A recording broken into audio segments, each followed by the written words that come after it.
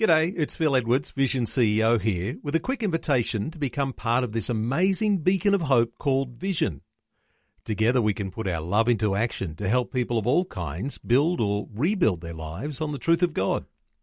Please consider the part you can play during our upcoming Visionathon appeal, remembering that it's your support that makes Vision possible, including this podcast.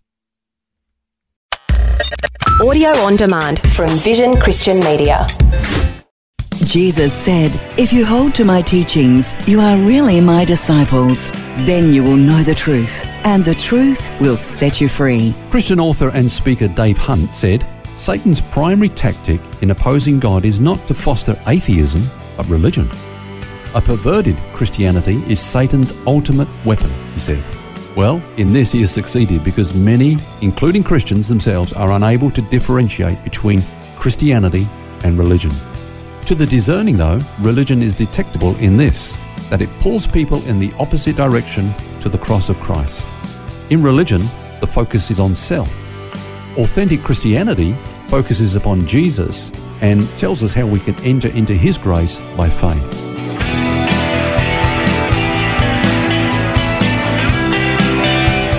This is Set Free with Ken Legg. And welcome. It's been an interesting week as we've looked at the subject of escape from legalism. I said earlier in the week it sounds like a movie title, and sometimes it can be dramatic.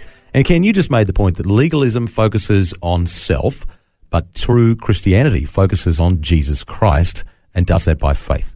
Let's explore that just a little bit. What do you mean there? Well, I think it's clear that, we are basically works-oriented. We always bring it back to this thing of, but what have I got to do?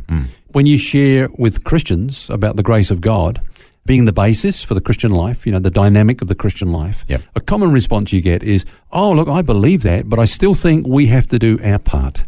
Now, okay, my response to that is, yeah, that's true, but what is our part? In fact, the Jews came to Jesus, when he was talking about him being the bread of life and the bread that came down from heaven. And they still didn't get it. Instead of feeding on Jesus, they said, but what do we have to do to work the works of God? And Jesus said to them, this is the work of God, that you believe on him whom he sent. Now, that is a work for some people because it's so hard for us just to trust in another person. We always want to bring it back to ourselves, and we think there's something we've got to do. And that's why when you look at the scripture, the Bible says the Christian life is a life of faith. The just shall live by faith. And Paul says the life that I now live in the flesh, I live by the faith of the Son of God who loved me and gave himself for me. And when you study the New Testament, you see that no human trait, if you like, is more commended than faith. Jesus didn't come down on anything heavier than unbelief. They're the things he was always chiding his disciples and others for, their lack of belief. In fact, there are two times in the Gospels when we read that Jesus marveled. The first time was when he could do no works of miracles amongst his own people because of their unbelief. When you think about it, they were Jews. They had a law-based background. And they were conditioned to thinking about, well, what have we got to do to get this to work? Whereas the other time that we read that word marveled, that Jesus marveled, is when a Gentile came to him, a Roman centurion, said, will you come and heal my servant? And Jesus said, yeah, I'll come. But he said, no, you don't even have to come. Just say the word, and my servant will be healed. And Jesus marveled. He said, I've never seen this faith, no, not in Israel. Now, this man didn't find it difficult to believe because he wasn't conditioned by law.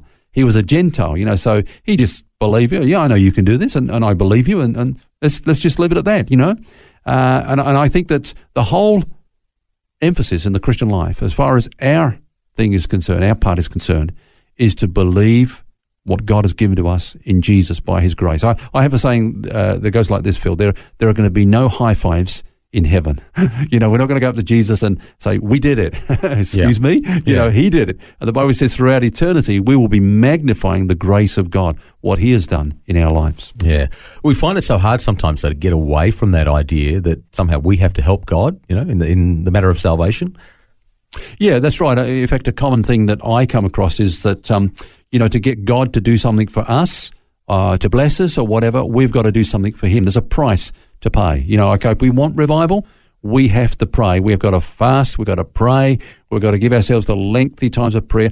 Now, I can tell you, Phil, if that was true, we would have had revival many years ago. I know people that have prayed and prayed and prayed and prayed. I know people that have prayed their whole lifetime and they're now in their 80s and they've never seen revival. We've got this mentality, is this sort of slot machine mentality. You put your money in, you pay the price, and you pull out the drawer, and you get your commodity. You know, we see it with things like fasting. Now, a lot of emphasis on fasting. If we will fast more, we'll see the power of God. Well, as we said earlier on, you know, the Bible says that the gospel is the power of God to salvation. It's not a question of if we do certain things, we'll have God's power in our lives. But if we believe the correct things about the gospel, what is the gospel? What is the Christian life? That is the power of God unto salvation. But how do you do that? The differentiation between the two. Now, we're not saying here that fasting is bad. No. That it shouldn't be done. Yeah. But how do you say, okay, well, I will believe God? Yeah. That's a good point you've made, because, I mean, there's no way I'm saying don't fast anymore, don't pray anymore, don't give anymore. You know, no way that we're saying that. But what we're saying is, what is your motive in doing those things? If you are doing those things to get things from God, you've actually stepped out of the grace of God. You know, you've come back into the realm of the flesh, where you are relating to God on the basis of your works and expecting God to bless you because you've done something for him. You've actually stepped out of the grace of God. So it's not a question of don't do these things. It's a question of always examine your motive. Are you doing this because you think this will get you some favor with God? When the Bible says you've already been blessed with every spiritual blessing in Christ Jesus in the heavenly places. So how can you get more by doing something for God when you've got everything? Comes back to something we said earlier in the week about the fact that law looks at actions, and grace really looks at our heart, our motivation. How are we motivated towards God? And that's the hardest part for us, because we've got to ask ourselves some tough questions and lay some stuff down. Yeah, that's right. I was approached once by a guy, a pastor. He's a good friend of mine, and he was in a meeting where I was speaking. He came up to me afterwards. He says, Ken, he said, I agree with everything you've said about grace. But, yeah, he said, I preached it in my church. It didn't work. I said, what do you mean it didn't work? He said, well, I found when I started preaching about grace, people gave less. They came to the meetings less. They served less. And it just didn't seem to work. And yet I know it's true. I said, well, hang on a minute. I said, people didn't stop doing those things because of grace. What grace did is it took away a wrong motive that was prompting them to do things anyway. What you did in grace is you've said you are blessed anyway, whether you serve God or give to God or do these things, you're blessed by God anyway. Yeah. So they came away, and what grace did, it uncovered their heart. They'd only been doing those things to get something from God. They had a wrong motive, and that was revealed by grace. Yeah. He said, well, if we've got these things anyway, why would I want to do those things? Which is a good question. Why do we want to do anything for God when he's given to us everything freely in Christ? And there can only be one answer to that, Phil, and that is love. Yeah. And so that's all that God wants from us is love. He doesn't want anything that comes from an ulterior motive. I'm only doing this because I want to get something from God. God says, keep it. I'm not interested. You're blessed anyway.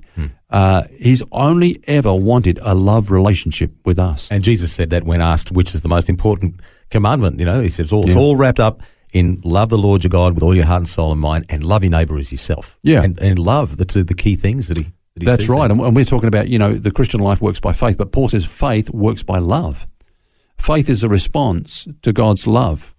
In other words, we know that we've been loved unconditionally, and we entrust our lives to God, and we want to do so much for him because he's done so much for us. The Bible says we love because he first loved us. Now, this idea that grace makes you slack, grace makes you lazy, grace kind of makes you clock out of the Christian life, that's not true. What grace does, if you've been doing those things for the wrong reason and out of a wrong motive, it'll expose that. But let me ask you this question. Who out of all the apostles preached most about the grace of God?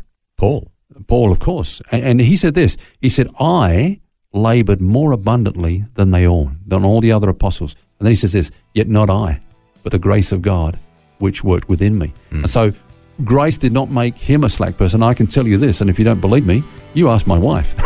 Grace does not make me lazy. I work hard. I'm passionate about what I do, and I love doing it, but I don't do it to get something from God. I do it in response to what he's given to me so freely, and I want to just help others to share this wonderful grace and goodness of God. And so I pour myself into doing these things for that reason only,